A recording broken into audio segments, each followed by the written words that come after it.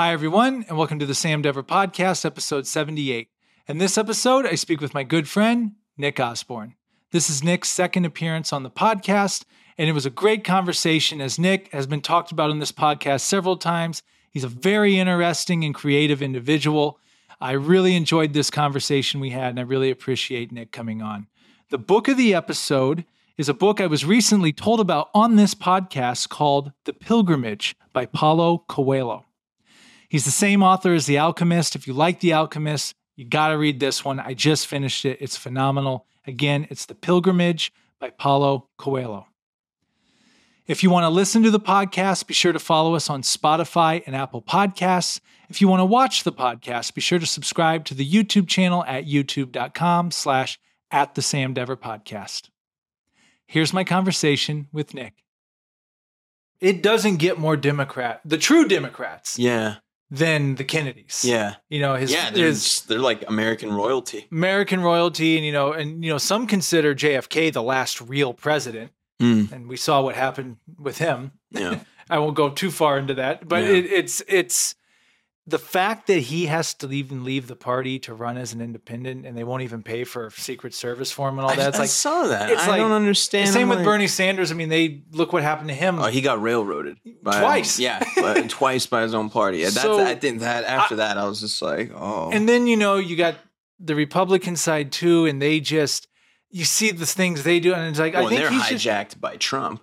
I feel like he's the one that it's the party of him at this point. Yeah, he's going to be the candidate. I mean, I think there's a great chance, but like all the other candidates on the Republican side have the charisma of a piece of toast. Like it's they're running for VP.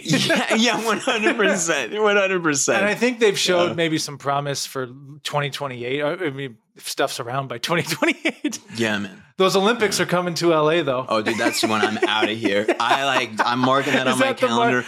That's where that dual citizenship comes into play, right? You're going to be Hell yeah. You're going to be in Venice. Put my little hobo stick on and hit the road. Okay. Well, this has been the most politically charged we've been. Nick Osborne, welcome to the Sam Dever Podcast. Thank you. Again.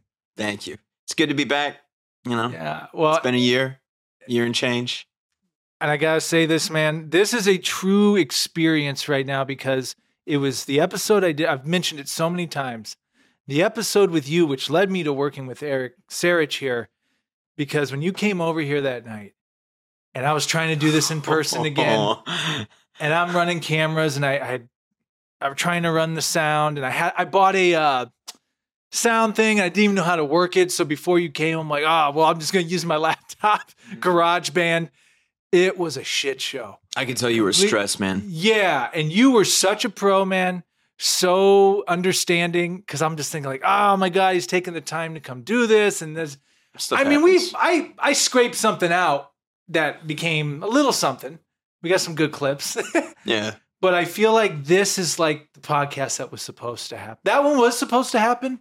Well, yeah, because it was the catalyst for where we are now. Well, to any entrepreneur or creative trying to do something like basically what it was for me, like I really had to put my pride and ego aside because I was going, well, I can just do this on my own. And it was that episode where I'm like, I can't move forward till I really get some help with this and figure it out. So when Eric and I connected and he told me he had experience doing this, yeah, let's go. Like I really let go of me having to try to do everything. And yeah, I mean, you've seen the quality since. Yeah, no, it's night and day. It's funny how the pride and ego will get you in a bind like that. It's man, I struggle with that big time. Pride and ego, big time, man. Yeah, in what way? Oh, every way. Ego, every way. Especially with just like you said, trying to do stuff on your own. Like that's my MO. Sometimes I'll transform into an island sort of thing, and that's just not how we're supposed to be. It's not how you're going to live a happy life. It's not how you're going to live a productive life.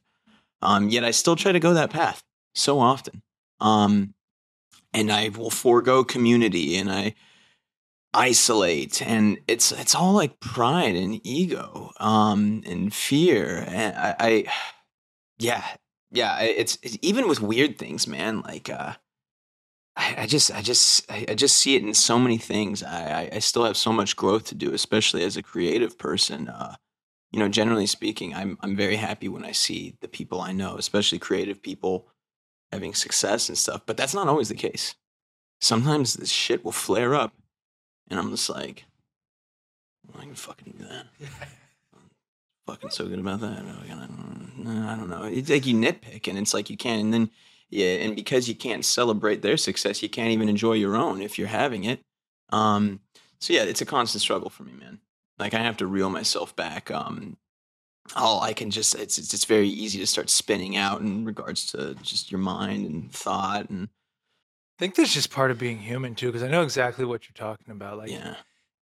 we got some weird stuff built into us, like Yeah, like this emotions like and deficit mentalities, the Yeah. deficit mindset, and sort of, and that's the big one, the deficit mindset for me. I'm like, there's not enough success to go around. I need it all. Like, it's bullshit, but I still find myself falling into that, and it's like, damn, I thought I'd grown more, but yeah. apparently not. Well, and that's why social media has been, and in my mind, it can be motivating, but it can also be extremely destructive. I mean, dude, even like just use this for example. Like, I might put something out. Oh, it got some good traction on something. All it takes is for me to one thing to pop up in my feed that shows like 2 million views and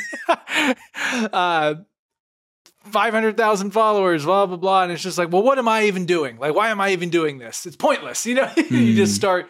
And I'm really trying to, I really got to practice this. You got to be careful what you ingest, like what you're taking in. And Brian Meyerhofer talked a lot about this when he came on the podcast, like just intention. And I realized I haven't been setting intention, like, especially with these phones and devices, like just getting up and letting the phone and social media, like throw political stuff in your head. And now you see so-and-so posted this on Instagram. Now I'm thinking about that. It was actually a church sermon I was listening to. The pastor was like, he takes one day where the night before, he knows he's going to have his day off because it's a church. He has his day off on Monday. Sunday night, he takes his phone, puts it on airplane mode, and puts it in the closet. He doesn't get it again until Monday night. And he said it totally resets everything. And I'm listening to that. I'm going to start doing that. I think that's a fantastic thing to do. I never walk away from a lot of time spent on my phone thinking, well, damn, I'm glad I did that. I feel so good. Never. It's. I think it's so destructive, and that's another thing. I start going down a rabbit hole, and like I'll find myself getting angry about because I actually do feel like I'm pretty good in regards to not being on my phone all the time and not being on Instagram all the time. But then I get irritated that I see everybody around me and they all seem to, like, I'll be walking in my neighborhood and everybody's walking with their dog, with their phone. And I'm like, that's dangerous. Like, you shouldn't be doing that. And ultimately it's none of my business. And it's just because I want to live a certain way doesn't mean the rest of the world should, just because I think that's the best way to go about life. But, yeah, it feels also, sometimes it feels kind of like a lost cause because I feel like technology is just getting more and more integrated into our lives. I mean, it's so integrated into our lives now that it's almost a disadvantage to not be sucked into that kind of constantly tapped in, or at least that's the story I start telling myself. I'm like, well, maybe I should, maybe all this away from the phone stuff, maybe it's not that great for me. Maybe I should be more on top of it, get more of a social media presence and really, really start pumping up those numbers. It's just, no. Well, you got me thinking, like, it's actually way more of an effort now to get off of all of it and to live a different way, I would think, to a certain extent. I will say this, man, like, technology is cool. I mean, just the other day I was thinking, it is amazing how this thing right here, I can book flights, I can book Ubers, you can do everything. It makes life I so can travel easy. the world. All I need is that phone. Like, you can do I don't do it, but you can do the Apple Wallet thing and all that. You literally just need the phone. You have everything right there. Yeah. Which is a double-edged sword. I was just about to say, but it's a double-edged sword. Yeah, it really is fantastic. So I'm glad you brought that up because a lot of the times I'm just like so negative about it and so judgy. I'm so judgy, which I alluded to with my neighborhood walk stories, seeing people on their phones. I'm just like, oh, I'm so much better than you because I walk my dog without a phone. Yeah, well, they're probably not as angry and rageful. So, yeah, man. Yeah, I think it's like I notice a lot too. Like one of the things I notice when I'm on my phone too much, or is like my integrity, I feel like, starts to drop. And I'm not talking about like, oh, I told Sam I'm gonna be here tonight at 7 p.m. and that's, sure that, showed up. I kept integrity, but I feel like more so with the little things like, all right, I'm not gonna check Instagram, or I'm not gonna pick up my phone right now and look at it. And then, but I don't say those things out loud. It's just like a thought. But then I break integrity on those thoughts. And then I start to spin out with that too. Like, I feel like I've been struggling with integrity big time lately in regards to the things that I'm not saying out loud, but I'm saying to myself. And it just, I feel like a lot of people don't talk about this, but it's like the thoughts that you have and the things that you tell yourself that you're going to do. It's really important to follow up on that, because that trickles into like every other aspect of your life. How you do anything is how you do everything. Yeah, 100%. I really do believe that. Some people will be like, oh, that's bullshit. No, I really do. Practice how you play how you practice, sort of thing. Yeah, and it's like once that momentum's broken in regards to integrity, it's hard to get it back. Yeah. It's, and again, it might be something that I'm spinning out on just because I'm noticing it within myself, but it's bothering me lately. It's really bothering me. I'm like, I'm not keeping my word to myself. Like, talk doesn't have to be cheap, but right now it is cheap because I make it cheap, because I devalue it whenever I don't follow through on my word. It's so frustrating. And I'll talk to my girlfriend and she'll be like, Nick, you're fine. And I'm like, no, you don't understand. Like, and she's right, because then, I don't know, man. So that's kind of something that's been. I think you're the first person to really bring that topic up. And I think I'm so glad you did, because the world needs more of it. I share the same, I don't know if struggle is the right word, but I put the same emphasis on integrity. Like, and sometimes you fall through, and sometimes there's signs where you slip. And exactly. And then you're like, I'm a fake. Yeah. And which is so funny, because then what we're doing is we're conflating integrity with morality when they're really two separate things. You're not a better or worse person just because you kept your word. It's just that integrity is needed for anything to work. Nothing in this world works without integrity. This table has integrity. These fucking mics have integrity. And that's why they work. Doesn't mean that they're morally good things. But I still find myself, like you were saying, like you'll break your word and you'll be like, oh my God, I'm an idiot. Oh my gosh, you son of a bitch, Nick. Like, God, you're such a loser. It's like, no, that's not the case. You broke integrity, regain it. Easier said than done. Well, yeah, I do. Well, you're right. Things won't work if there's not. I mean, it's accountability. Yeah. Accountability. Sorry to cut you off. Yeah, one of my least favorite things of low integrity are? What? Hamburger buns. Cannot stand a hamburger bun with low integrity. It starts to like get all soft and it starts falling apart on you. Low integrity hamburger buns, not for me. No. That's a clip right there. Yeah. That's going to go on TikTok, and that's going to. No, seriously, low integrity hamburger buns? No, man. Nothing grinds my gears more than a burger falling apart in my hands. I wish I wouldn't have cut you off to say that, but I had to say. No, I mean, that opens up a whole other train of thought. Is like, I'm trying to think of things that you don't have to think about that work. But the second they don't work, you're like, hey, what the heck? The roads. Yeah. Airplanes. Literally everything. I love Louis, and this may have nothing to do with what we're talking about, but Louis C.K. said he was on a plane once, and they announced at the beginning of the plane, like, the Wi-Fi wasn't going to work, and he said the guy next to him was like, this is bullshit. And Louis C.K.'s is like, you're in a chair 30,000 feet above ground that's going to get you across the country in like 3 hours. which used to take people months through horse and buggy and people dying along the way and famine to do. And like, but we're so like entitled. Yeah, you're sitting. I think I've heard that. But he's like, you're sitting I'm in a butchering metal what he said, in a metal tube, flying at an incredible rate of speed through the sky, and you're complaining. Yeah, That's one of those things I'm definitely guilty of. It's been a newer thing. I think now that I'm flying more, I'm just like, got to sit in this jet and fly across the world. What a shitty time. I've flown more this year too than I usually have, and it is.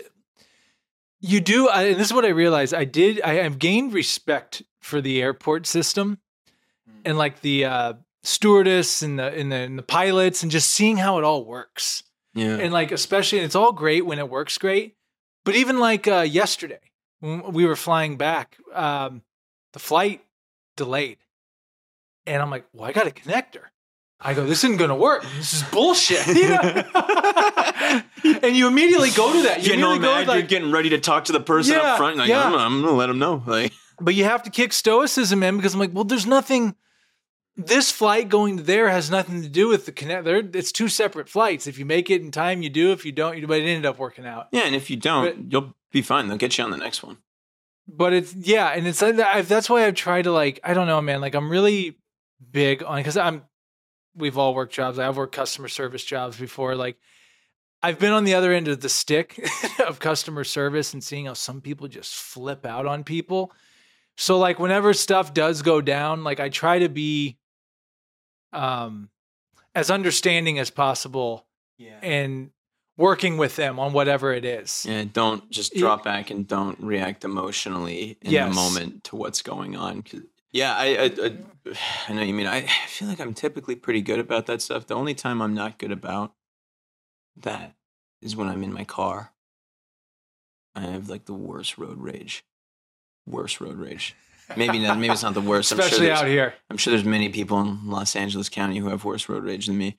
It's just that it's not like I'm like flipping people off and cussing them out or stuff, but like I will feel just like this surge of rage. I think Rogan said, I don't know what the statistic is, but your stress levels automatically go up just by getting on the highway. You're in a life or death situation. Like you're not even in a bad situation. Just by getting on that highway, you get elevated automatically. Absolutely. Because like I was actually talking about this with an Uber driver yesterday because she was talking about, it's like after I've driven so many hours, even though I haven't, done much physically, I'm so tired. I was like, yeah, because the slightest miscalculation or misstep in your vehicle means death. Yeah. Either for yourself or somebody else. And that's always there, even though we don't actively think about it. You're in this like just hunk of this missile just flying on the road on wheels that could just obliterate your existence like that. So quick. So that's what it is. But it's like I still, even knowing that, I'm still like just so reactive. It's really something that's I just want to get past, man. It's like I feel like I get older and I feel like I'm still dealing with things that I thought I'd put to rest 10 years ago. I thought I was so far ahead, and I'm like, I guess I'm not. I guess life is just old lessons relearned. And with that, as the layers of Nick Osborne here on the podcast go deep, because I was in the grocery store today, and I won't even name the grocery store because I love grocery stores. I'm not going to pick on any grocery store because it's everywhere. But dude, I literally, and I don't know if it's because I was just back in the Midwest where it's complete opposite, like very slow pace, not many cars, not overcrowding of people. And I was in that. And I'm like, oh my God, like I felt like a layer of stress had been like peeled off of me and I could breathe. And then I came back here and it was just, and I'm used to it still here. So it's like, it wasn't that big of a shock, but I'm in the grocery store today. And I swear to you, man, it was like The Walking Dead or just people, no one looking at anybody, just people just cutting people off, walking in front, just grabbing stuff. And just like, I'm like, no one even knows like any of their surroundings right now. They are literally in their own world, and I don't know if it's an LA thing, and it's not even that anyone's a bad person, but it's just in the big city, especially a city like here, you're just on hyperdrive. I guess that's what I'm trying to say. Like, people are just wound up. I think it's a city thing, man. Yeah. I think there's just so many people that you start to not value human presence. You just kind of take it for granted, because especially with the eye contact thing, I noticed that a lot, because I'm big on like looking people in the eye when I'm just walking on the street, or especially with my dog and I'm walking and somebody's coming my way. I'll look them in the eye. And like a lot of the times, I was like doing that whole thing. I'm like, which I've done it too. Yeah. But it's too bad, because it's like, I feel like the thing that we crave so much is human connection. And we're in this city with millions of people. You think we'd be ripe with it. And yet you're in a place with this many people and you've never felt so lonely in your life.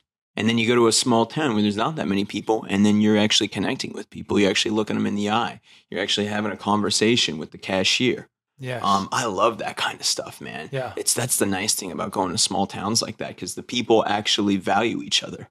There's a sense of community, and it's so paradoxical that you get all these people together and you think there'd be all these thriving communities. I'm sure there are. I'm just not a part of them, but it just doesn't seem to be there on the same level that it's there in a small town.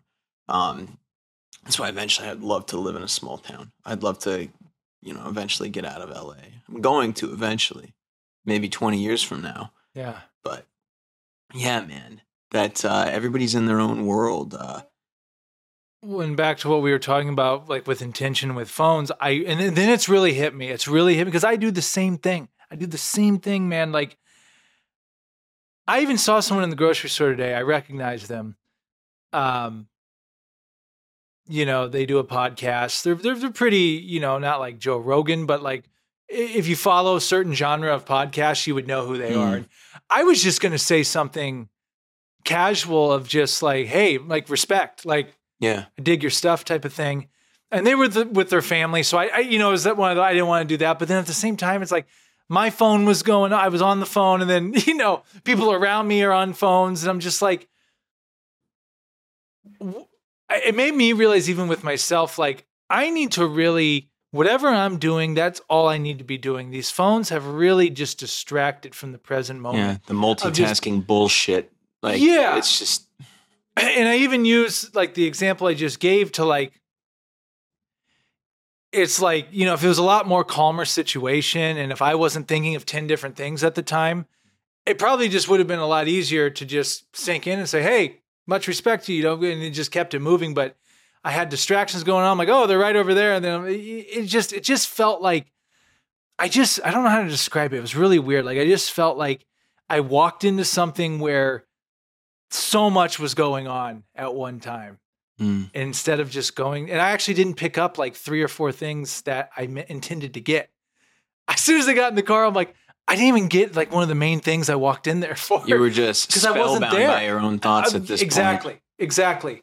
So it's really, and I'm just like talking this out because I'm really realizing, I'm like, this life just keeps moving. And I'm really becoming aware of just how much of it we're just on autopilot zombie mode. I'm like, next thing you know, I'm going to be 40. I'm going to be 45. Like, how much of that am I not going to be present for? Mm-hmm.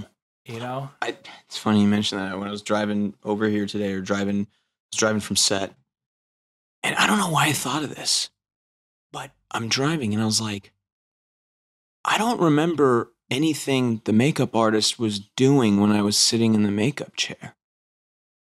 And I was like, where the hell was I? And I don't know, for some reason it just kind of bummed me out. I'm like, and then I'm not being present while I'm being sad about not being present in a previous moment. But like you said, like our minds, like it's so hard to be present sometimes. Like that instance at the grocery store. How'd you afterwards? Were you bummed about that? Did you feel kind of sad? Like, did you beat yourself up about? Yeah, I did. About how you were as a person in that moment? Yes, that's exactly what happened. But I was glad it happened. Yeah, I'm glad. See, I'm learning that those are good things. Like, bad feelings and uncomfortability is actually good a lot of times because it makes me, as long as I'm going back to pride and ego and all that, if you can take that all out and say, oh, I felt this way in that moment. Why is that? And then I can actually dissect it and look at it. I'm like, okay, all right, moving forward. You know what? When I go into the grocery store, new rule, like no phone whatsoever in the pocket. I'm going to have an actual list in my hand, and I'm going to be present because I really do enjoy I love picking out my food and doing that, but it's just, I think I went at just a very busy time. It was just a chaotic time. Yeah. And I'm like, really? Middle of the week, midday, like this is what we're doing? But I realized I'm glad it happened because I'm like, oh, you know what? All right, quit beating yourself up for the next time. I'm just going to make it an effort to I'm going to be fully present in everything I'm doing. And that goes with everything I do in life. Because that's, we miss so much of life. Yeah. We miss so much of it. Like it's the simplest things that carry just as much weight as the things that we put so much weight on. That's what I've realized. Yeah. Absolutely. It's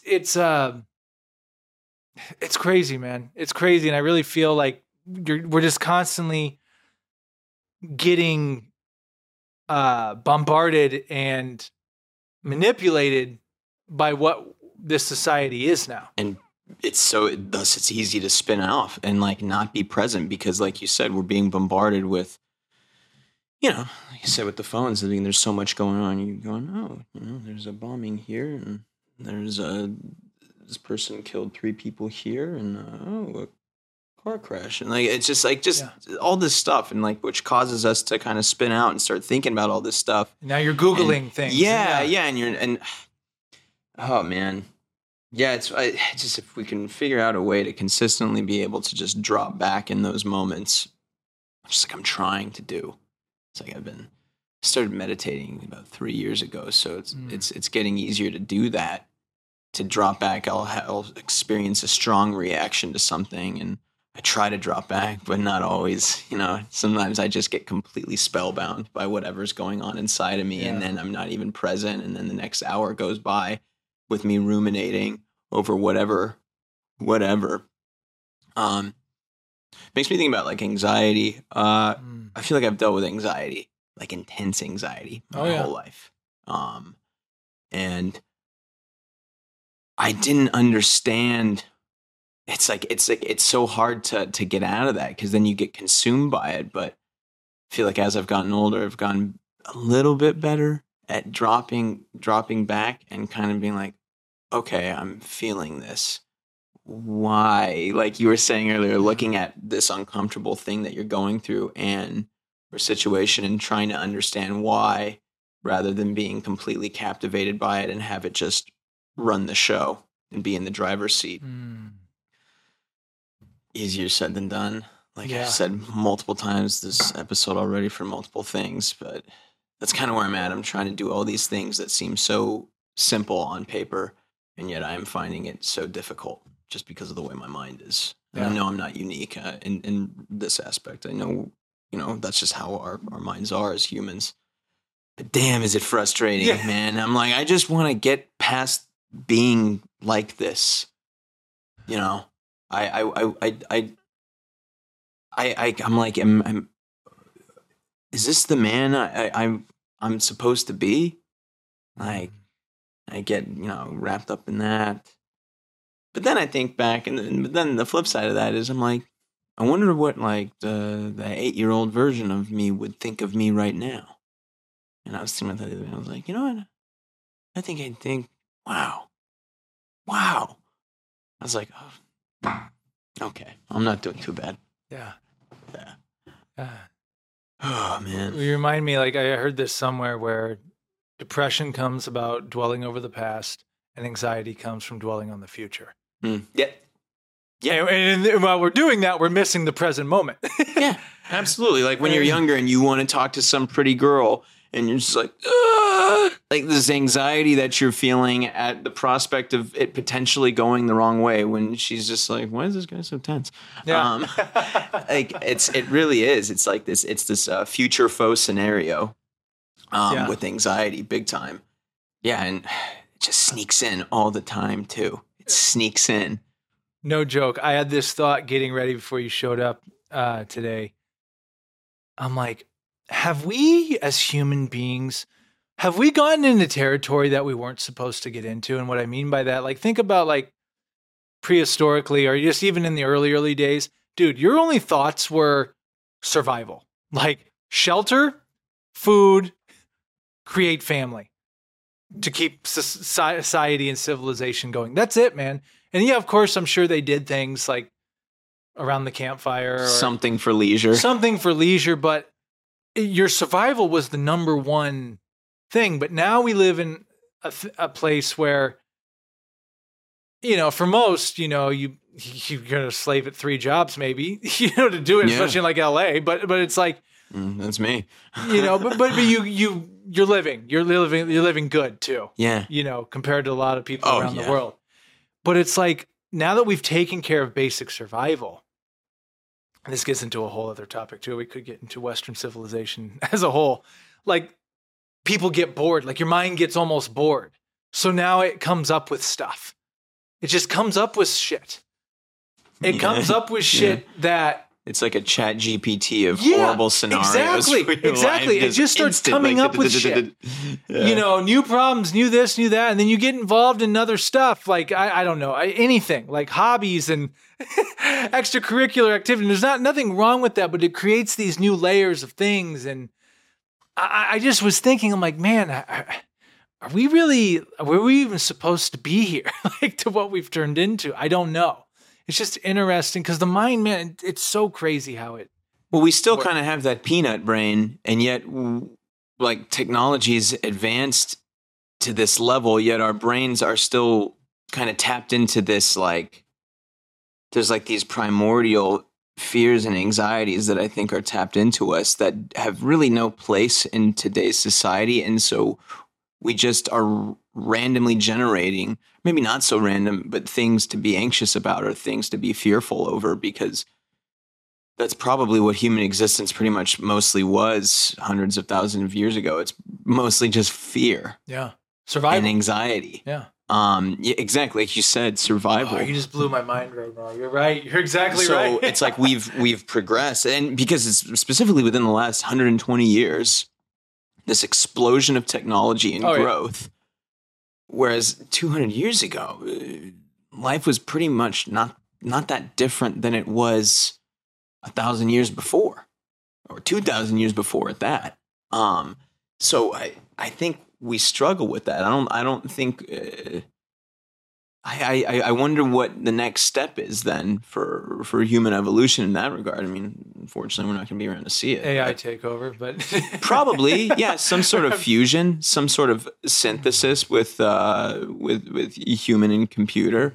I mean, it's already with like the Elon Musk thing, the Neuralink. Yeah. Man, to be able to like read somebody's thoughts and like be able to communicate without speaking, make for a boring podcast, but otherwise, pretty cool. Yeah. I saw something where, and people will have to fact check me because, again, contradicting myself as someone posted online, they developed something where they're going to be able to record your dreams. Really? And play them. I don't know how that's going to work. And part of me would love that. And part of me would be like, we don't want to do that. Like, we don't. I don't want anybody looking at my dreams. There's some weird stuff in there, man. There's some weird, crazy shit that goes down in those, man. Like, yeah. Do you remember a lot of dreams? Somewhat. And there's actually like, I actually should get a book on that. I don't know what book's popular on this, but like there's people that are really big into like dream journaling. Like, as soon as they wake up, you wake up, the moment you got to write it all out. You got to write everything. And there's moments where I've had dreams where I felt like it was a premonition, like it was trying to tell me something. But then like I've had dreams and I thought maybe it was trying to tell me something. And I'm like, no, that's just what your mind came up with because that's been on your mind. That's why the mind's so crazy. It's like, yeah, it's nuts, man. It's and nuts. Where's that coming from? You know, I'm right there with you. Generally speaking, I don't like when people are like, oh, you know, dreams might be trying to tell you something. I'm like, no, they're not. No, but sometimes there's some dreams that are so bizarre that it's almost the more bizarre ones that I'm like, wait a minute. There's one in particular that I remember from years ago. It's so vivid to me. It was like I was watching this. I was watching this. It was a lobster. And it was like a tie-dye-ish color. And then a scorpion that was highlighter yellow crawled up and gouged out the eyes of the lobster. That dream stuck with me all these years. I'm like, what does it mean? Probably doesn't mean shit, but I wonder. And that's crazy because the scorpion and lobster are like similar with the claws. There's something, and I Was it in the water? The lobster? Yeah, were they in the water? So the lobster was on dry ground. It was on dry ground. Yeah, it was from what I remember. It wasn't submerged. It was almost as if I was watching it on TV, but it wasn't TV. It was actually behind the screen. You've seen the movie Lobster with Colin Farrell? Yeah, I think so. Yeah, years ago. Remember at the end spoiler alert? Yeah, what happens at the end? I've seen it, so shoot, I'm because that's when they can choose what to be turned into. Yes, right? And so I forget the schematics of it all, but at the end, the only way he could be with his partner because she was blind was for him to become blind too. So he takes his eyes out at the end. That's right. So when you say that, it reminds me it's a lobster. Blind. So maybe you were meant to tell me that now for me to remind you to go watch that movie. And then you're going to have it all figured out. Maybe. Now I'm wondering, I'm like, damn it. Did I have that dream before or after seeing that movie? I feel like it was before, but yeah. Most of the time though, dreams are, I don't know. I find myself I wish certain things would happen in my dreams, but they don't. Like certain people I wish would appear.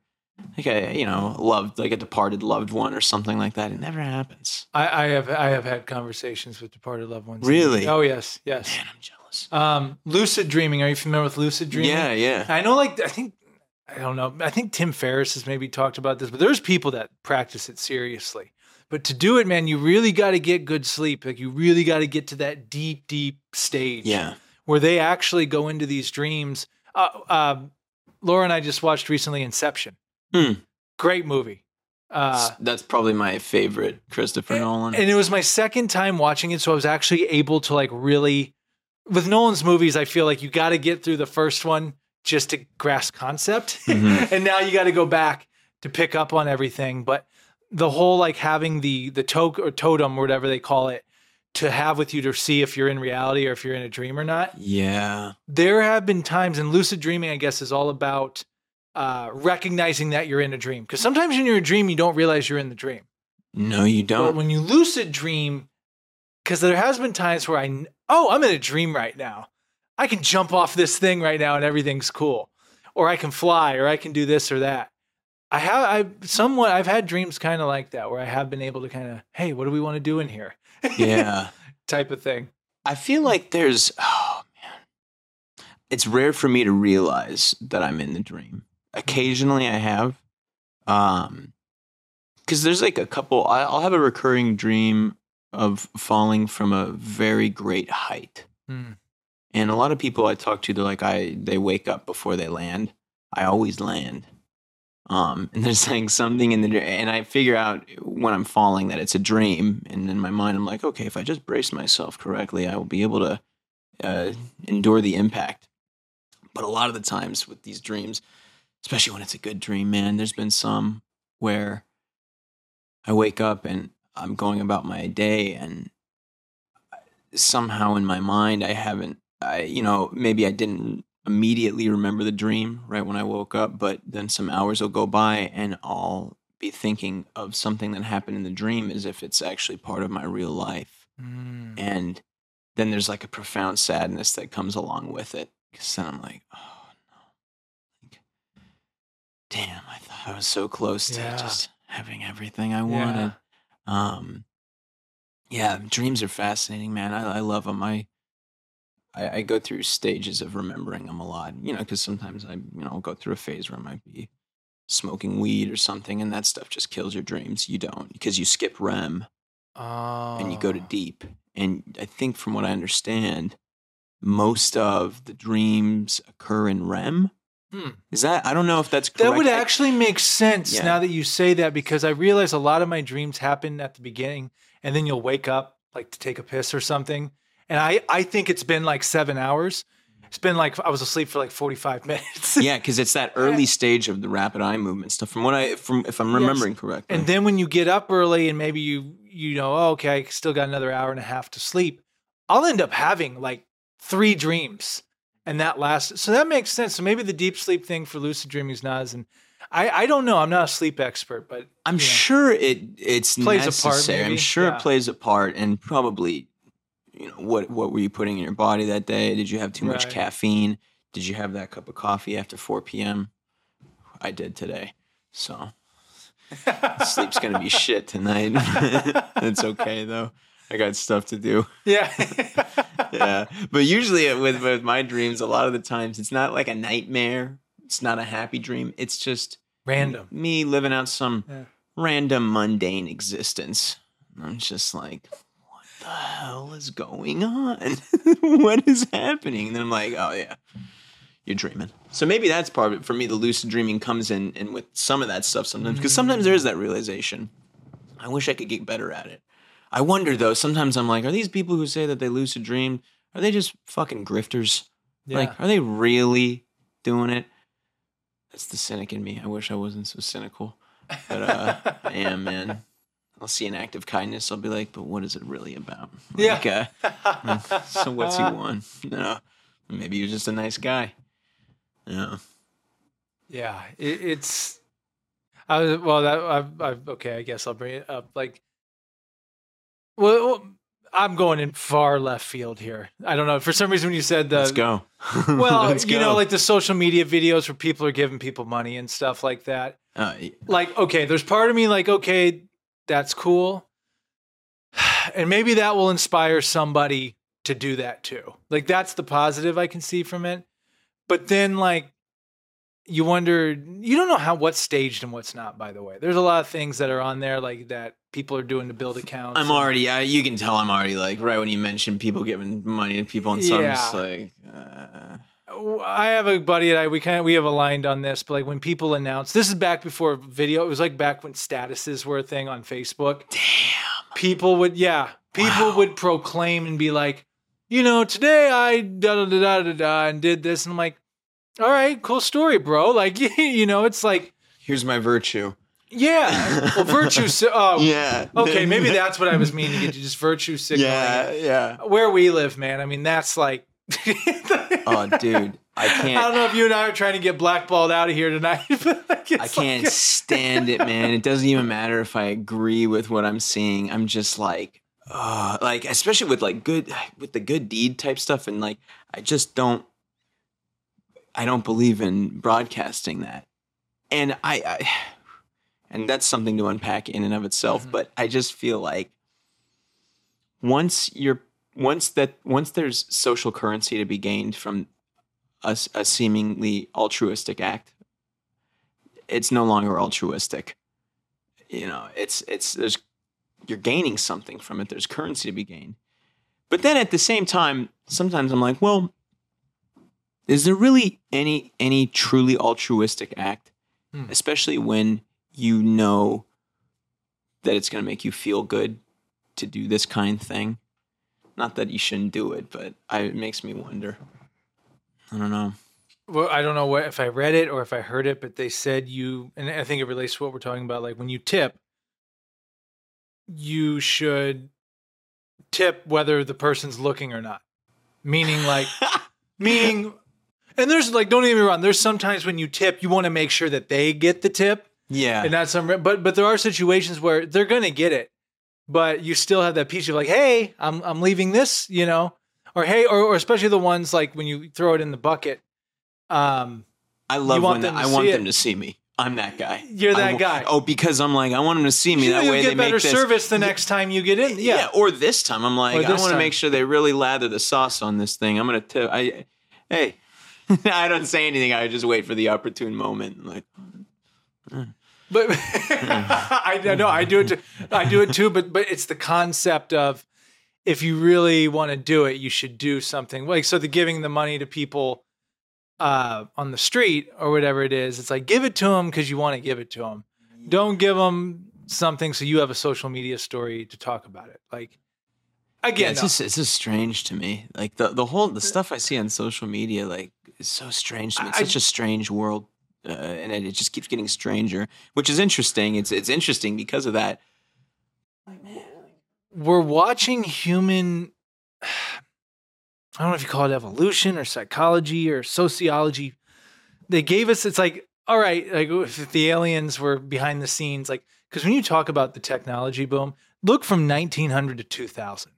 We went from horse and buggy to dropping nuclear bombs. Yeah.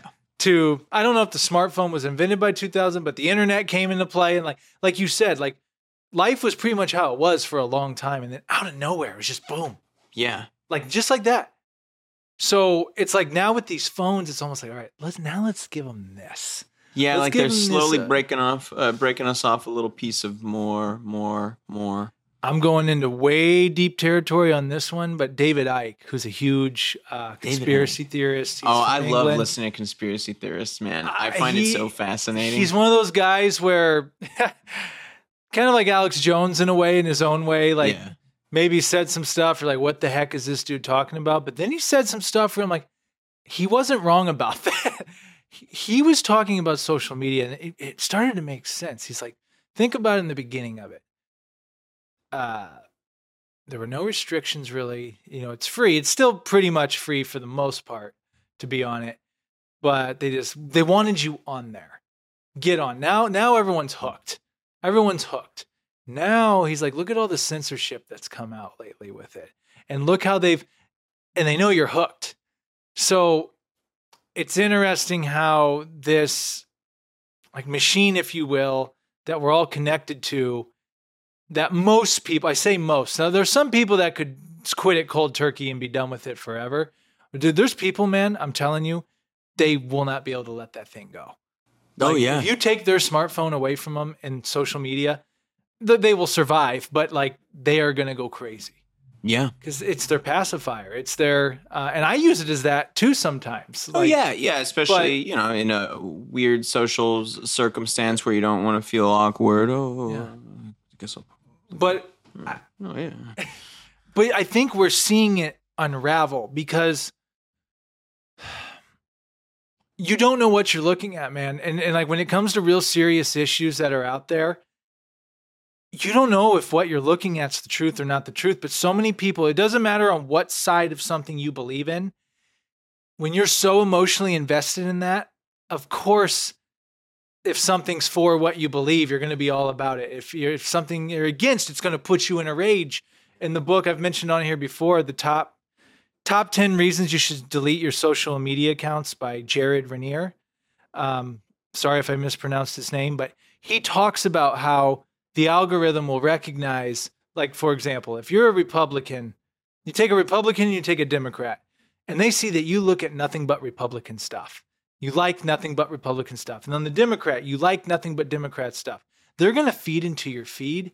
It's confirmation bias. Confirmation bias. Exactly. They're going to show you things on the Republican side that are going to confirm that you're right, the Democrats are wrong.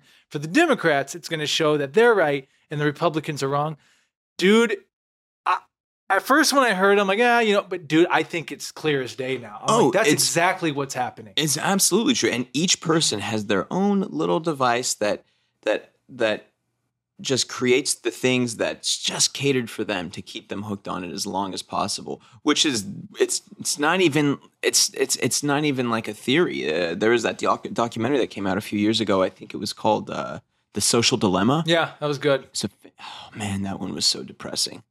And at the end, the kid gets all fired up because they're firing him up on social media. Then he actually goes out there and gets in a situation he shouldn't have been in, Yeah. It's really, it's done some good things, but generally speaking, I don't really feel like my quality of life is higher since the advent of social media. And I'm thinking from the time MySpace came on to now, I feel like there's kind of been a deterioration actually in general quality of life since these things came about. And again, there's some beautiful things that have come with it. I wouldn't be able to have a relationship with my girlfriend if it wasn't for social media and the technology that's come with it, the dating apps and stuff, and being able to video chat with somebody who lives across the world. It's beautiful. Podcasting. Podcasting. Virtually, yeah. But I mean, just like the social media stuff, I'll find myself as vigilant as I feel like I am when it comes to guarding myself against that. Because you talked about it earlier, just watching what we ingest. Like I can't stand the thought of me just scrolling down this thing and these images being put into my head that are going to play out in my subconscious in some form or way that I have no control over. I fucking hate that. I hate the loss of autonomy of the mind. I hate it. And I'm like, okay, well, what do I do then? Do I just go full ignorance mode? Because sometimes I feel like that, especially with news and politics and the way the world's going. I'm like, there's this desire to be informed, but there's also a desire to be happy. And I've found that I'm a lot more happy when I'm ignorant to what is going on in the world.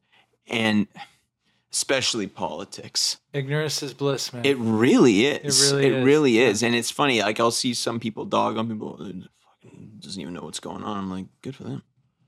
Good for them. You know. I don't know what the balance is because you want to be like, look, if a meteor's coming tonight, yeah, and there's a chance I can get out of here. Well, good luck where we're at right now. It is what it is. Yeah, we're gonna podcast till the end if that's the case. But it's like, yeah, you want to be informed, but then it's like, what's that? I love what you're saying because like, what's that line of getting the information you need, and then overkill of now you're not even getting the right information. And in regards to the right information, yeah, it's like we're now in this weird realm where there's like almost no such thing as truth. I mean, there is, but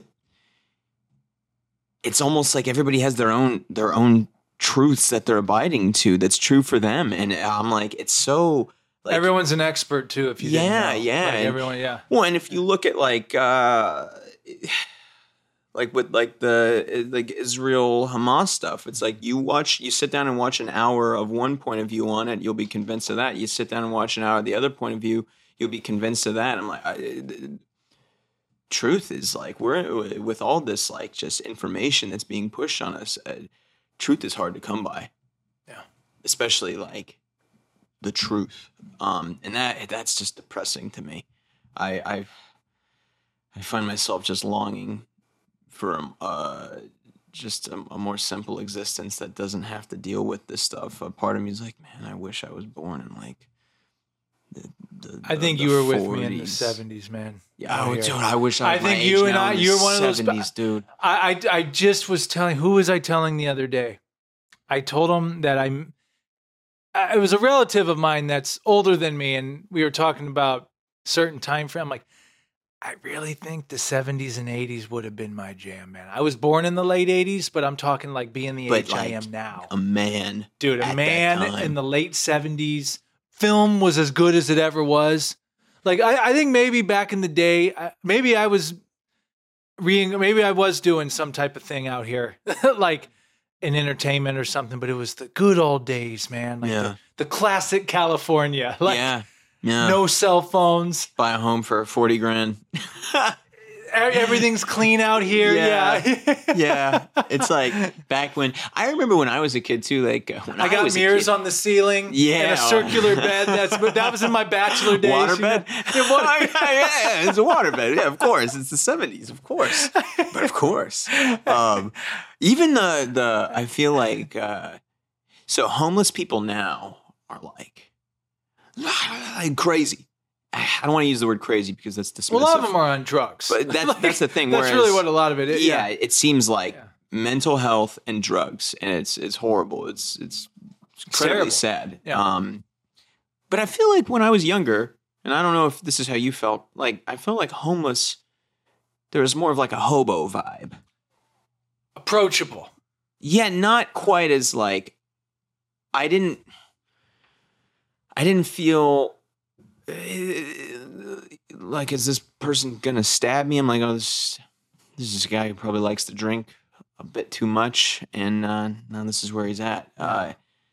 Now it's like, oh man, it's out of control. There's a guy, it's online, so I guess I'll say his name was Rooster Hill. So back in my early Vegas days, I had a flip cam. This is before I had a smartphone. flip cam. There's a flip cam of mine floating out in the world right now with some footage on it. I'd like it back if I can get it back, but I don't know where it is. It'll surface if I ever have a real acting career. It'll surface, I'm sure. You get a call from your agent, and they're like, what the hell? I'm like, whoa, Daniel, it's early in the morning. What's going on? yeah, no, trust me, on this flip cam, it was nothing but debauchery that was covered on it. Oh, dude, flips? Well, Yeah. I used to do something called, I don't even know if I should name the name because people, well, screw it. SJD TV Vegas through a flip cam. It's still out there. Interesting. I can't even find the password to log into the YouTube channel. So, if you want to see a version of me, but I'm not, you know what, when I look at it, I'm like, you know what? That's when I look at people, that's called getting it out of your system. Yeah, like, yeah, man. That's how I am now. Like when people try to get me to go, anyway. So at this time, man, I mean, sure, people filmed on the Vegas Strip, but I would arguably say like I was out there quite a bit, like filming stuff before people were filming stuff on their phone. Yeah. You had to have like an actual camera or something, but the flip cam I would put in my sport coat pocket and go out there, and like we would always run into this Rooster Hill guy, and he was a homeless guy. So one time I just started filming him. I go, hey man, you want to talk? And he talked and just starts talking. But when you describe that hobo vibe, that's exactly, he was friendly. Locals knew him. Yeah. You know, he was a cool dude. Like he was cool. And I don't even know if he was truly homeless or not. Yeah. But like he was always just on the strip, like there. But yeah, but now, oh dude, not even like, and I was telling someone this the other day, man, like, and you can call it judgmental or whatever, but there's a difference between being judgmental and then seeing reality, like in front of you. Like when I'm walking the block and I walk and there's an individual or individuals like spazzing out and freaking out, and they're big and they have a stick in their hands. Like I'm of the mind of, I'm going to go the other way because there's nothing good that can come by me walking that path along them. And I'm like, it shouldn't have to be like that, you know? Yeah.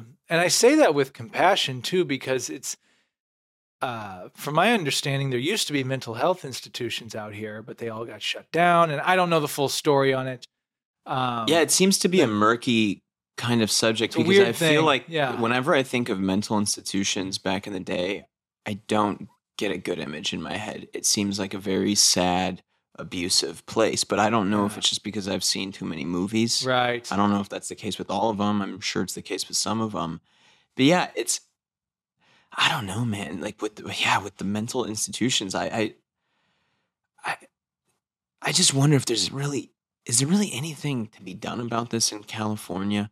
I wonder because I feel like the number of homeless just grows and grows and grows. And, you know, we have officials who come in and clean it up. And I was telling you earlier, I feel like it's the biggest grift ever. It supports a never-ending bureaucracy. Someone on Rogan said, or Rogan was repeating something he had heard. And again, something I've just heard it. I don't know if it's completely true, but it made sense that these cities will get committees, quote unquote, and pay them pretty high salaries to say, hey, take care of the homelessness problem. Well, if you solve it, your job's gone. So why would you want it to solve it? You'd want to like improve it maybe in periods. But you don't want it to completely go away. You want to break them off too much success. You know? Yeah. And I noticed it around here. Like it will get cleaned up for a little bit, but then it comes right back. Yeah. Well, and is it that it's really getting cleaned up, or is it that it's shifting They're moving, to another part of the city? And it's kind of like, did you ever watch that show, The Wire? I have to admit, I have not really watched it. You'd like it. You should get into it. But there's not really giving much away, but there's this season where in Baltimore, right? Yeah, they're trying to clean up this part of the city, like trying to clean up, and they figured out, okay, well, here's how we're going to do it. we're going to just move them all into this area and let them have free reign and not prosecute and not send cops in there. And so, you know, it's basically an open air drug market. Jeez. And so it made it seem as if, oh, wow, the problems are gone. Like the percentage of arrests for this stuff has gone down. I wonder if something like that's going on here. Because then I think of Skid Row. Yeah. Which I hadn't been to in years. And then last November, when my girlfriend was flying into town, it was her first time coming to LA. And we had been talking about Skid Row. I was like, I'll take you to Skid Row. It's like, so from the airport, we went through to Skid Row. And just, oh my gosh, man. I couldn't believe what I was seeing. And it was just, because I had been there years ago. And it was a row. Now it was like a whole neighborhood sort of thing. And it reminded me of that season of The Wire where they called it New Amsterdam, the area of town where pretty much everything was fine. Everything like they weren't going to prosecute anything. Did you see and what I wanted to add on to that is, you know, I've traveled to different cities this year. It's not just here. Like it's happening in other bigger cities as well. And I know Denver's one that has grown a lot more. There was actually, I saw it on the news, there was a homeless section encampment. They were selling booze, like openly. Oh, like a bar, like a little bar. And they had sex tents. You could come sex tents, like prostitution just widely. I think I don't know what the police did, but like basically came there, hey guys, you can't do this.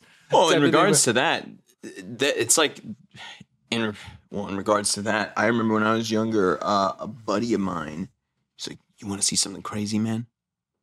This is in LA." I was like, "Yeah." It's like, "All right, hop in the car. I'm gonna take you someplace fucking crazy." I'm like, "All right, let's go." Figueroa Street. What do you know about Figueroa? I don't know anything about it. Holy shit. I don't know man. if I want to know about it, actually. He takes me there. Yeah. The streets are lined with women basically wearing nothing. Prostitutes. Just downtown? I don't know where it is in relation. I'm sure it's probably not too far off. Probably not too far off. Yeah. And I couldn't believe my eyes. I felt like I was literally in Los Santos from Grand Theft Auto. And this is LA, and I'm seeing like literally a line of traffic of guys hanging out the window, haggling with hookers. And I just couldn't believe my eyes. I was like, where are the police? What's going on? How is this like? It was just, there was such a darkness. We're a long way from Apple Valley. Yeah, there was such a darkness to it, man. Like I just, I was shocked by what I saw. And there's another side, you know what I mean? There's another side. Man, it's like, yeah. And I've seen now on social media, some people have posted some stuff from that area of town. Like, what is going on in LA? I'm like, yeah. It's like, if somebody would have told me what I was about to see, I'd be like, no, I'm not. That's like bullshit. You're exaggerating. That's bullshit. I'm like, okay, you're all right. Story time's over, pops. Like, that's not true. That's not legal. That doesn't run in. That's just not how society works. I couldn't believe it, man. It was some Wild West type shit. Like to this day, I don't know if it's still like that, but. Well, in this conversation we're having, like, I think, and I won't speak for you, but I can assume, like, we love this city. Like, I love LA. Like, I do love, there are so many incredible things about it. So when I say these critiques, if you will, of some of it, it's like, I'm saying this because, guys, this is at one time was a paradise. Like, at one time. Not that it isn't in its own way still. It's still, I mean, still incredible weather. Still, there's just opportunity everywhere. I mean, there really is. It's just like any big city, but like LA, it just is. I mean, it's a vibe, man. It really is. But when you see people just letting it go like this, and I'm with you. I don't know what the answer is either. I don't like, because I mean, you can take this. I mean, this just go back to the youth, like making sure that the youth are getting raised right, so they make good decisions and that they don't go this way. and have this happen? Does the city need to step in to at a certain point? Like, hey, this isn't going to work anymore. Everyone needs to go. Like, but where do they go? Like, there's I was in a conversation with somebody, and they told me that they actually used to live in the Northwest, somewhere up there, Portland. Okay. And they told me like at one time, like Portland was incredible city, awesome. But in the past few years, it's really gone down. And not that it doesn't still have beauty, I'm sure it still does. But they said that they were sending people, I don't know if it was homelessness people getting arrested in other cities. They said, you have a choice. You can either go to jail or we're going to send you out to Portland. Well, what would you do? I'm going to Portland, baby. Portlandia, man. Hell yeah. Portland, here I come. So it's like, I don't know, man. Like when I see a lot of what's going on with everything, it's really hard for me not to think that there's not some puppeteer pulling strings here to bring things down in a sense. Makes me wonder. I lean towards there is. Again, that's the cynic in me. But also, if, I kind of I've gotten to the point where if that is the case, I'm just going to tend to my own garden. That's all I'm going to do. Like my little square of Nick's existence. I'm just going to focus on that because it's like, it's so beyond me. Yeah. So beyond us. That it's maddening and just depressing if you really start to dwell on it. And just in regards to like what the fix is, and especially with like the youth, I feel bad for the youth, man. I feel like if you're growing up today, I feel like you're probably getting, and I don't know this for sure, but I feel like you're probably getting pounded with this message of the world is fucked. Everything's going to go to shit. Doesn't matter. It's too late. That's kind of the message I almost get, especially when it comes to like climate stuff or just like crime and homelessness. It feels all so hopeless that why should they care? It's almost like you're primed from the get-go nowadays as a kid to be like, yeah, it's completely fucked. So whatever. And I don't know, maybe it's not like that. Maybe it's the cynicism in me that's taken on that point of view. But yeah, I feel bad I wouldn't want to be a kid nowadays. I wouldn't want to be a kid with a smartphone. I wouldn't want to be a kid who it's hard enough being a kid and like just growing up and going through puberty. It's weird enough and just painful enough as is without all the complications of this digital world. I look at my nephew and I'm like, damn, like that's tough. When I'm like, man, I wonder how it's going to be for him when he's like 16 and he's on Instagram or TikTok or whatever, and you're dealing with weird cyberbullying type stuff, and then you're seeing you have devices that will allow you to see the most fucked up stuff that you could possibly imagine. Which started probably coming around when we were like late teenagers. I remember seeing about college. That's when YouTube really hit. Yeah, that's when you could. But still, it wasn't on carrying with you all the time. It was very like, all right, computer time. Yeah. Which that led to the first time I watched Zeitgeist. Zeitgeist. You remember that? I love Zeitgeist. You remember that? When I saw that, I was like, it's all a lie. Like running out in the street. That really was the catalyst for me. Like as far as just getting me to think differently. Yeah. It really opened up my eyes to like, maybe everything I've been told isn't how it works. Like maybe like things are totally different. And I want to say this real quick because you sparked something.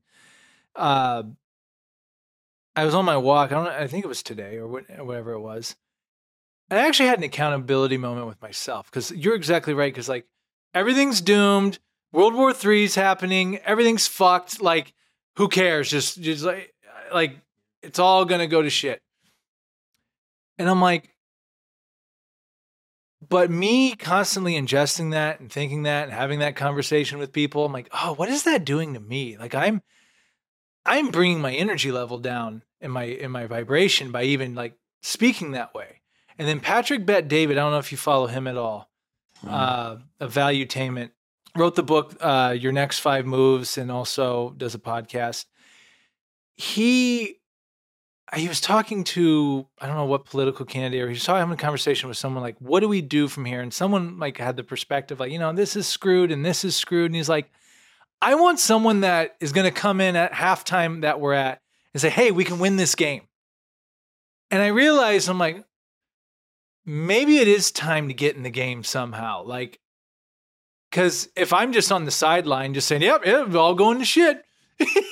Yeah. But what am I doing about it? You're just adding to that. You're just help pushing the world I'm just feeding further. that fire. And I think I'm speaking for myself, but a lot do it. That's what we do. And that's what social media has helped amplify. And I don't know what the answer is. I don't know what, someone just told me of a church here in town that offers free showers every single day to homeless people. And honestly, he told me that. And I'm like, that's awesome. Yeah. I'm like, dude, that is I don't know about you, man, but it's good a candle shower. in the darkness. Yeah, a good shower can totally change your day, man. There's been days in the morning where I'm just like, I shower. I'm like, all right. Yeah. So I'm like, they are doing good. Donating money here and there, and maybe you give some money to someone like you feel like you did your part. Maybe you did in a small way. But it's like they're really doing something significant. In Vegas one time, I met a girl. She was collecting. She was coming up with bags of like toiletries and like things I didn't even think about. Bus passes. I'm like, bus passes. Yeah, that's amazing. That's genius. So she's like, yeah, so they can go to job interviews and do that. I'm like, they're actually doing something. So I guess, I don't know. I guess I'm just saying this out loud publicly of like, okay, it does. You can either get sucked in to the negative talk, but there are actual people out there trying to make a difference. I guess that's what I'm trying to get to. Yeah, and I'm glad you bring that up because I'm like, as you said that, I'm like, I'm right there with all the people who are spouting that same negativity by buying into it. I'm like, ultimately, I guess the only thing we can do then is to choose optimism at the end of the day, and then try to live a life that kind of pushes in that direction.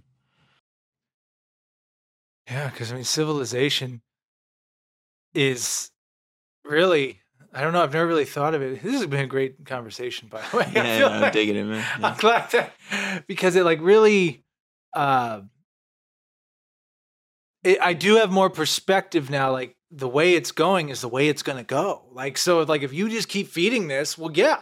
You're predicting your own future, like you're manifesting your own demise. Yeah, and I love what you said earlier. I meant to expand upon what you said or piggyback off it when you said we have this great technology, but these peanut brain stills. Yeah. Peanut brain still. Greatest example to me is war. It's like if you were truly intelligent and in control of your consciousness and able to elevate higher, you would see that war is very stupid and killing people is very stupid and destruction and all that. Like, what are we doing? But this is what I mean when I said earlier, like, there's that part of me, like, yes, we're human beings, we're outside animals, but at the same time, we're still animals, like in a way. Oh man, like it's, I try not to see. But we have an awareness that we are that animal. Yes, where animals don't. Yeah. Animals just live and survive in instinct. The ultimate present beings. I'm re-listening to the book, The Denial of Death by Ernest Becker. And you want to talk about like maybe finding out some stuff and thinking about some things you didn't want to think about like that. But it's in a good way. Like he talks about too, like, yeah, like animals, they just born and they live and they're going to survive. Oh, I was killed or whatever. Like it lights out where we know we're going to die. Animals don't know they're going to die. We are the only creature that knows that we're going to die. So just that simple concept alone thrown into your life changes everything. I think in a good way, but in not good ways at the same time too. It's crazy, man. Well, that's where the anxiety comes in. We are so painfully aware of where it's all headed. Yeah. We're all headed to the same place. Everyone's headed to the same. It will happen in different ways. Yeah. Same outcome for every single person. Yeah. Yeah. Yeah, man. Oh, man. Isn't that crazy? Yeah, man. It's funny. You mentioned that. I had this like thought when I was younger. I really didn't think I was going to die. And I didn't think that I was going to experience the death of my parents or siblings and I've been lucky in that I haven't, except, my father passed away but there's that. But there's like this belief when I was younger. I was like, no, Jesus is going to come back because we're in the end times and he's going to come back. I'm special, so he's going to come back and I'm not going to have to experience this. I don't know when that dropped away, but it's been gone for quite some time now. And as blissfully ignorant as it is, I miss that mindset. But it's a good thing that we die. It's just nothing would be worth shit if we live forever. Like, just the value of it goes down. Beauty. It just wouldn't hit the same if it wasn't finite. So I guess I'm happy for that. I still don't want to die. The thought of dying, I am not at peace with that. It scares the shit out of me. And then I'll have these moments where I feel like I have such a real flash of like how I could die. Happens in the shower a lot. I always imagine I have this like crystal clear vision of me slipping in the shower and snapping my neck and dying. Yeah, weird. I don't know how I got on this thread, but we're there yeah, now. man, I just wish I just and that causes anxiety. Man, I don't know what the answer is. I guess the answer is just to keep looking for the answer, but maybe not. It's funny you say that because I actually had the thought the other, because I mean, lately I'm grabbing, like, I got the evolutionary psychology book. I got a couple other ones coming that have been on my to read. Like, I want to try to learn from all different angles and spectrums. And it's like, am I wasting my time?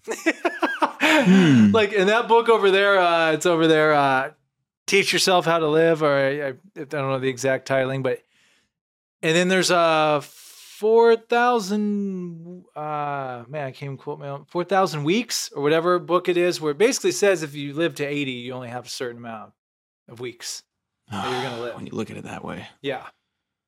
And basically they basically say, and I think it's a good thing, and that's kind of where I'm at now. Like when I'm looking at, I mean, pending, you can die anytime, and pending, you get to live the average, even just the average age, and hopefully past that. But it's like, we're getting pretty close to halftime. Like, yeah, it's not that far. This isn't a game. Like, I'm going to be 37. Like, dude, like, I think back to 13 years ago. I'm like, okay, I can remember then. Well, 13 years from now, I'll be 50. Like, it's just like when you start hitting a certain age, man, that's when left and right, things start happening. Yeah. Things start happening. So I'm like, what I'm trying to say is, I'm like, you only have so much time. And I feel especially now, and we were in a conversation earlier before we recorded when you first got here about making a choice. And it's like, it does get to the point where you just got to go a direction. You just got to choose. Yeah. Sure, you may change it down the road or maybe something happen, but being in this wishy-washy, I think experimenting and exploring is good, but it does get to a point where, dude, your energy levels aren't going to be what they're always. It's going to keep going. You can try to maintain it all you want. I was listening to someone talking about how, like, a lot of these tech entrepreneurs in Silicon Valley, they think they're going to beat mortality, and like, and someone said, "Fucking people to beat mortality." Mother Nature is undefeated. Yeah, undefeated. You're not going to win. You are not going to win. Maybe you extend your life 10, 20 years. Cool. That's cool. I'm not saying that's a bad thing, but it's going to end the same for all. And I'm just like, man, like, when people talk about certain life decisions, like it's I see it on both ends, because part of it's like, oh, this is a major decision that can alter my entire course of my life. I'm not ready to do this yet. But at the same time, it's like, well, if you keep thinking about it for too long, you'll find yourself at 50. Like for example, if you wanted to have kids, like that's a major life decision that's going to change your life. Yeah. Some people I know, I'm just using this because I think probably a lot of people in our age range could probably relate. Like they want it from day one. That's what I want to do. And it's awesome. Like, it's like great. But then there's some, well, maybe it doesn't really make sense for me right now for where I'm at in my life. Maybe one day. Yeah. But, you know, at the same time, you're still getting older and older. Time's not going to stop. So it does get to that point, or maybe you want to move to a certain location and try it out, or try a certain type of career, whatever it is, you will hit that point of, well, now I don't have the energy to go do that. Like, and one thing I wanted to talk to you too is about Europe, you know, because I know you have a lot of experience over there. It's like, that's a trip I want to do soon. I don't want to do that trip in my city, and even though it would be fine, but do that trip later on in life where I don't have the same energy level. And I see it when I'm over there. Like, I'll see older American tourists walking around, and my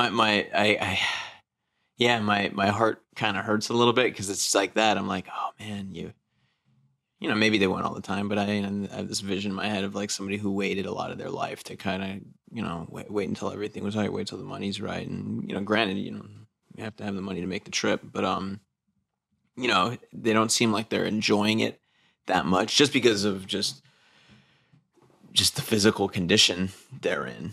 And, yeah, man, you just gotta do that stuff sooner rather than later. Otherwise, I mean, the time thing, it's just, each day goes by quicker than the last because it's a smaller percentage of our life. Yep. And then eventually, like you said, I do that a lot with, 13 years ago doesn't, you know, 13 years ago, wait, but 13 years from now, I'll be this old? What? Like, wait, what? Yeah, man. It's, you just kind of have to make a choice with a lot of this stuff.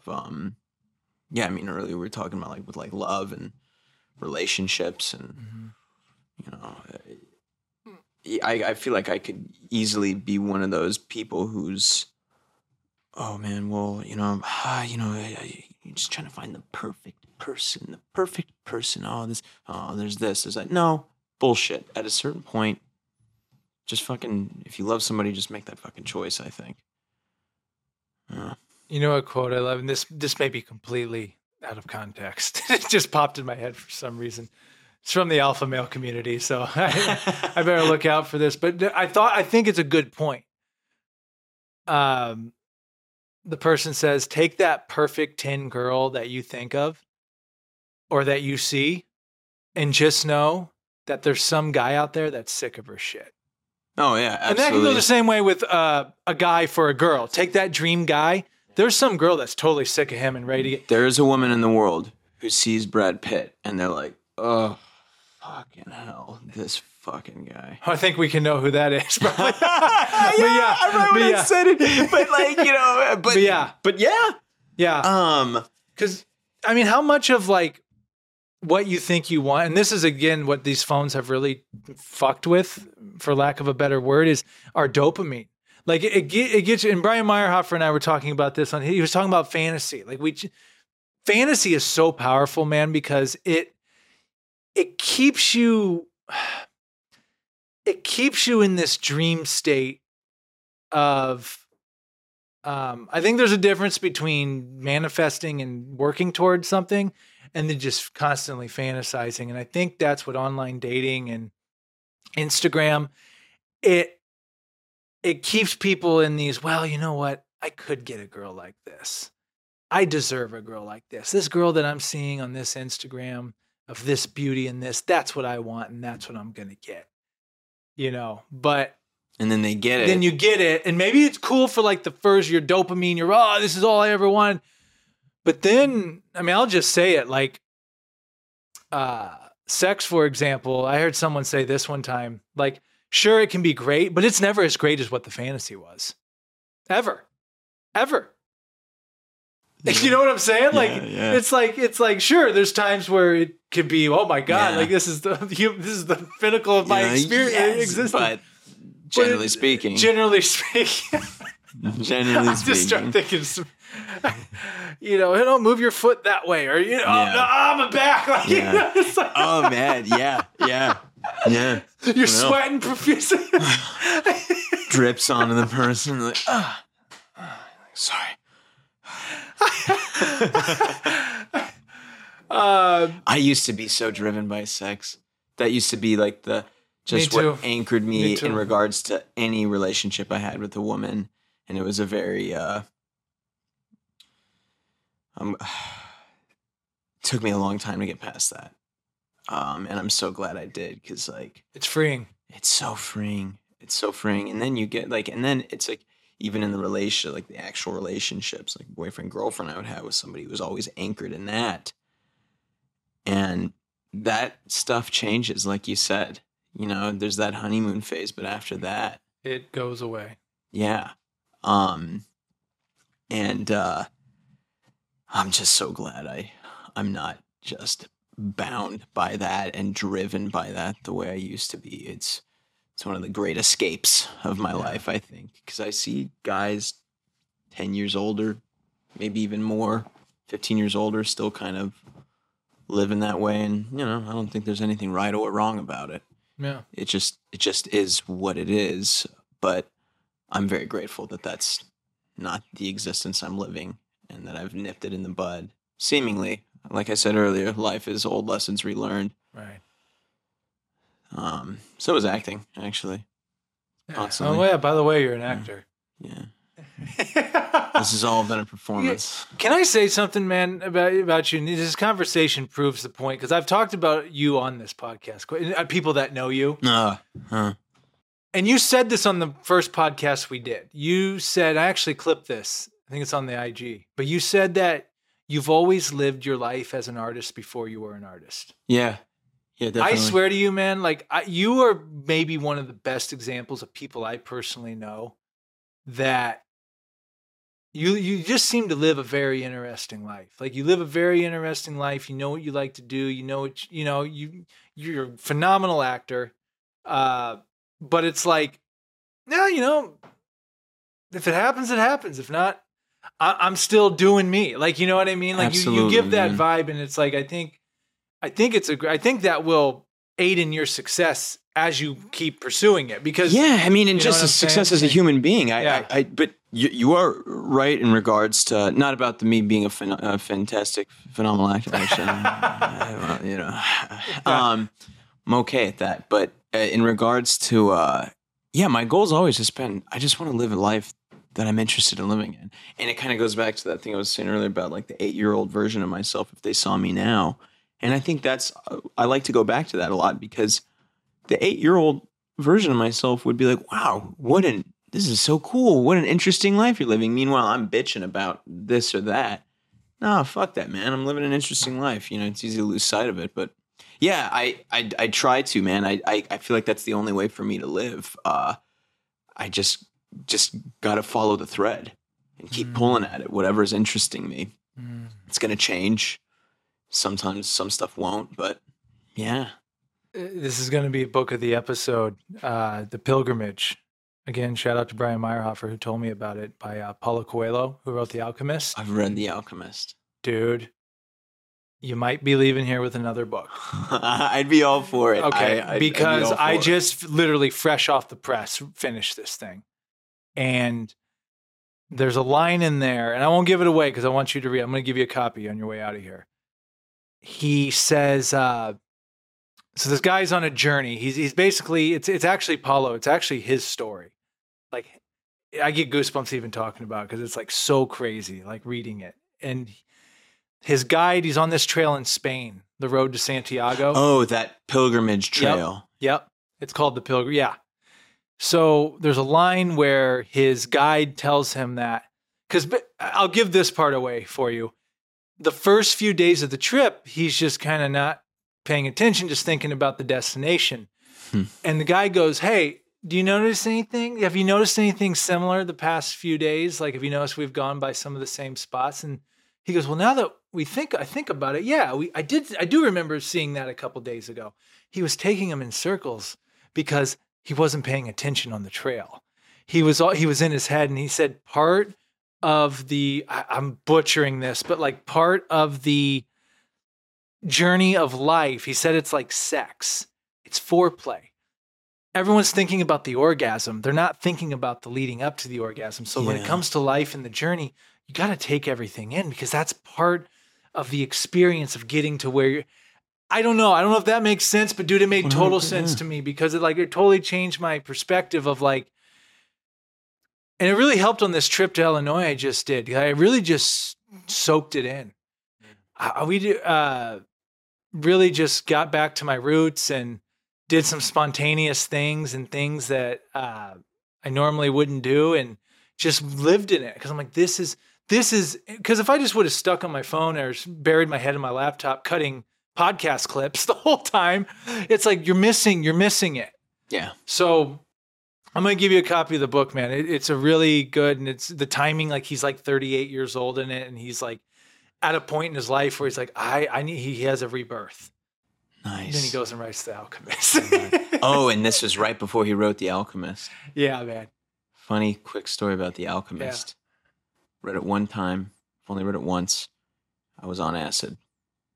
I sat down and I read the whole thing sitting on a rock out somewhere in the ocean, like in like Laguna Beach. One sitting? Yeah. Crazy. That had to have been one of the most incredible experiences of your life.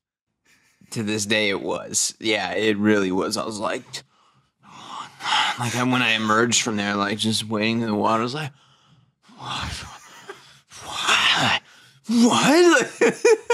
And Laguna Beach is arguably one of the most beautiful places, not only in California, maybe the world. It's beautiful, man. Clean. Yeah, it's gorgeous. Yeah. It's such good vibes. Good vibes. What did you take from it? So much time has passed, I don't even know. I just know that I remember the way it made me feel, and the feeling was sublime. It just because this was before I got into acting and had read like The Artist's Way and was tapped into synchronicity and stuff like that. But that book kind of delves into some of those kind of things that are talked about, I feel like, in The Artist's Way, if I remember correctly. Yeah. And it was like there was like my life before that and my life after that. I feel like I started diving more and more into creative pursuits after that. It was almost probably a rebirth for you. Probably. You were meant to have that experience. Yeah, it was so, and I don't know, I don't know why I chose to read that book while I was experiencing that, but I'm glad I did. What a book to read. Yeah. You know what I love about that book so much is it gives me a lot of peace, whether it's false or not. Yeah. It makes me realize whatever I'm going through, there's a reason for this. And when he, has to go work at the glass shop for a year, or however long it was, just to make enough money to continue the journey. Then when he gets to and if you have not read The Alchemist, you really should, because I'm giving a lot of it away, but to find, your treasure. He gets to that point where the place where he thought the treasure was going to be, the treasure wasn't there, but he realized where the real treasure was once he got, it's so like, and I really view like, it's really grounded. I guess grounding is the word I'm looking for. Yeah. It's like, and even like not having attachment to things like this setup, what we're doing here in this apartment, which you helped move me into. Thank you once again. Of course. It won't be like this forever. Things are going to change. Things are going to constantly change, but this is a stepping stone of wherever I'm supposed to go with this or without not this. I don't know. I just know you just got to do the work. Yeah. Just do the work. Someone told me one time, focus on the work and squint at success. It's cool when accolades and stuff or something come, oh, yeah, that's cool. All right, well, back to this. Yeah. Yeah. Kind of get to a point where both success and failures, at least the reaction to it, is going down the same chute. I think I think that's the goal. Yeah. Don't get too puffed up by it. Although I still fall into that. Just like everybody else, I love getting gassed up a little bit. I said something. I was actually on a good one with my girlfriend, And I was saying something like, oh yeah, like, I don't know, just really like kind of just like puffing my chest, like kind of letting the feathers kind of really pop out. And I remember she said something that just kind of bring me back down to earth. At first I got irritated. What the hell? We got to clip my wings, baby. But then I was like, you know what? Thank you for that. Yeah. Thank you for that. I was at the, is it the Laugh Factory that's down on Sunset there?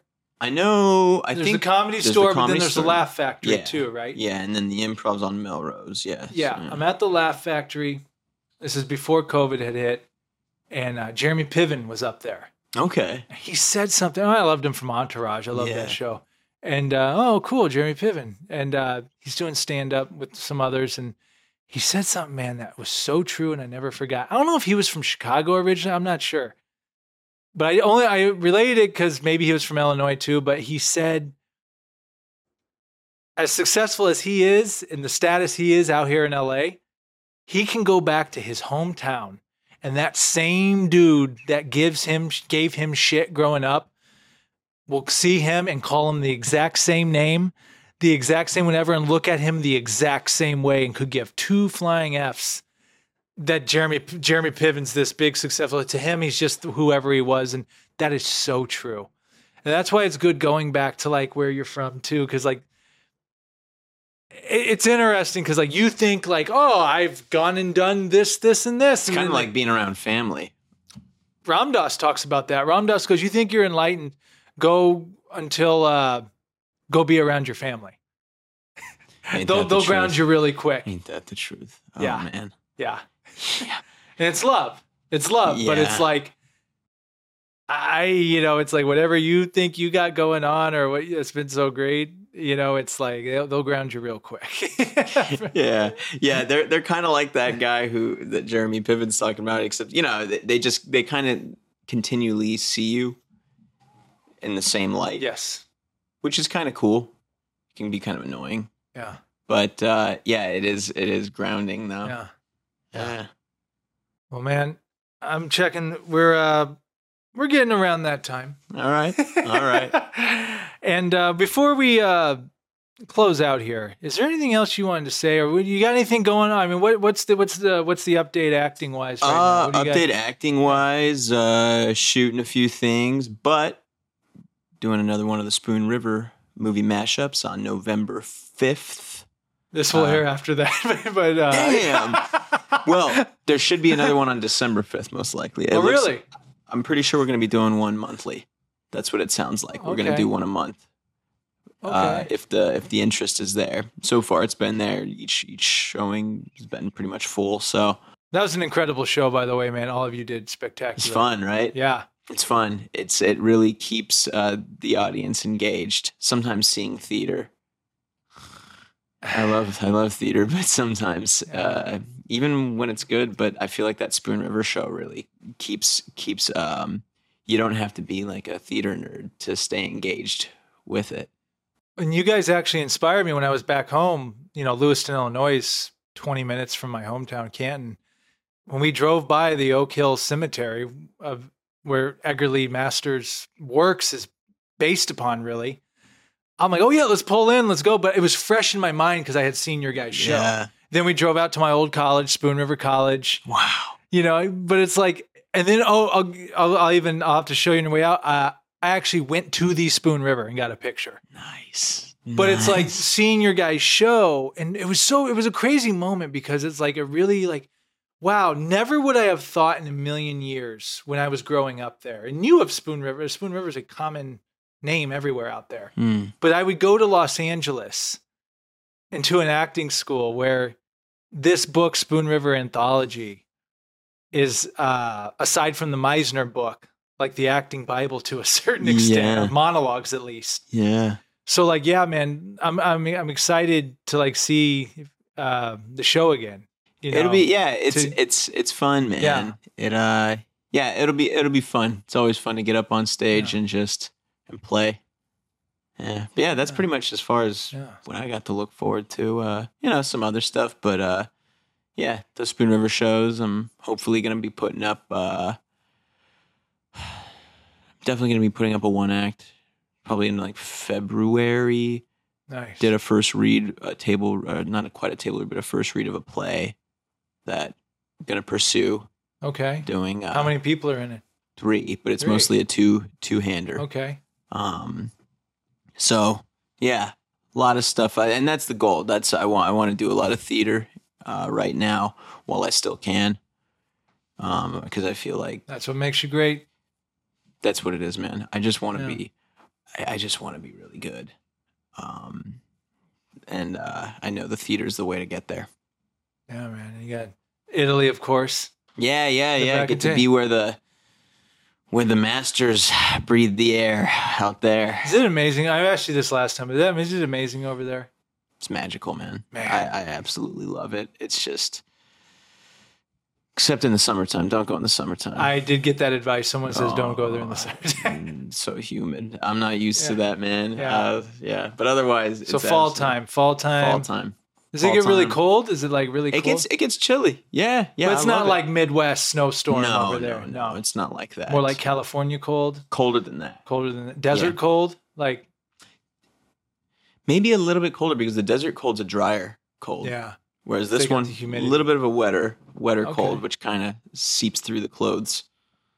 Yeah. Yeah. Yeah, man. Got to make it out there. Yeah, man. No, I definitely. Well, if you're out there. Well, Laura and I always talk about that's a trip we want to make, and I want to go to Spain too. I want to. Europe is like calling me. Like, yeah, go out there and just do the whole. I actually have an appointment to get my passport updated. Oh, great! Yeah, you gotta have. Yeah. And I just keep putting it off, and I'm like, finally, I'm like, no, got the appointment set. Someone told me a great place to go that has a little bit less of a wait time, and I'm just like, I'm gonna go do this, so I have it. Even beyond just doing like a leisure trip. Everybody should have their passport at the ready. You just never know. You never know when you might need it. Yeah. That's my philosophy in regards to that. Like you just never know. Well, and my whole point is too, like even with just use the podcast, for example, what if I just got an opportunity? What if an opportunity came and they're just like, hey, we like what you do. Can you be in France next week for this opportunity? And it's like, if I don't have a passport, I can't go. No.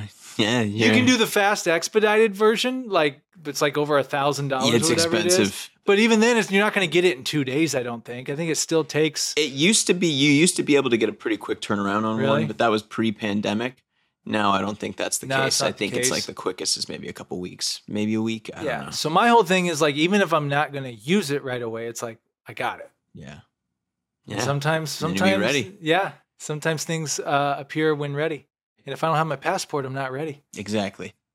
So get ready. Yeah. And if people want to stalk you online, where can they go? Where should people go to look for you? Instagram. At Nick Osborne. You want me to pull it up? Pull it up. Yeah. I can't remember. I was like, wait a minute. I think it's at Nick Osborne ___. Oh, I think, you have like 3 underscores. Yeah. Sure. All the regular variations. There's a lot of Nick Osbornes in the world. So Nick Osborne, NickOsborne, and then you have about 3 underscores. But I'm sure if people type in your name. Yeah, it'll probably come up. Yeah, especially if they know you. It'll most likely come up. Yeah. Yeah. So. Yeah. Be part of the fun, them trying to find you. Oh, yeah, exactly. Yeah. It's the journey, man. It's not the destination. Yeah. Well, and we'll put the link in the, of course, we'll put the link in the bio. Yeah, there you go. So if you want to, so we'll give you options. You can try to go on a journey and find Nick's Instagram on your own, or you can go in the description here and we'll put the link right there. Choose your own adventure. Yeah. And before I always give the guests the last word, before I give you the last word, man, thank you for doing this. Thank you for coming on. This is the podcast I've been waiting for to do with you. And dude, I loved it. We had no agenda, no plan with this. We just started talking like these mics weren't even here. And that's what I think a podcast is. And again, I want to tell people about your podcast again, because I think it is one of the most, what would I say? The most best kept secret in podcasting is your podcast that you have. Thanks, and man. I'm being dead serious when I say Thank you. That. Yeah. It's the No Fucking Good podcast with Nick Osborne. It's still on Apple. I'm pretty sure it's on Apple Podcasts still. That's where I listen to it. Yeah, I don't think it's on Spotify. It's you can definitely find it on Apple. We'll link it in the description. Yeah, it's fun, man. I'm proud of that. You should be. I'm very proud of the way it came out because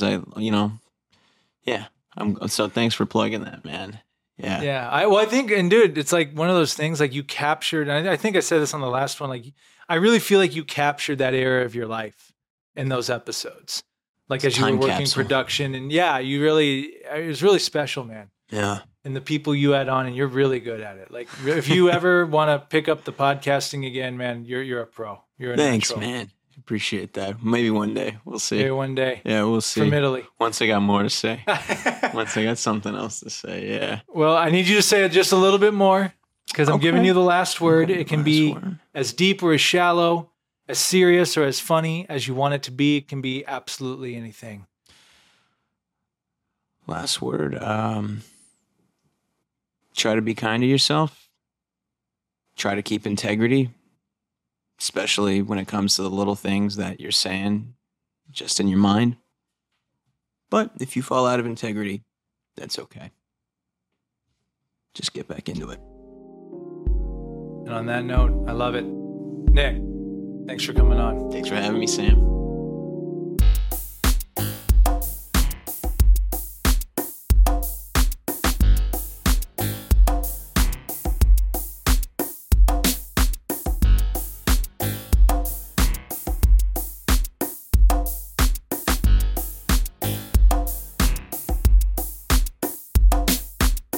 Hey everyone, thanks for checking out the Sam Dever podcast.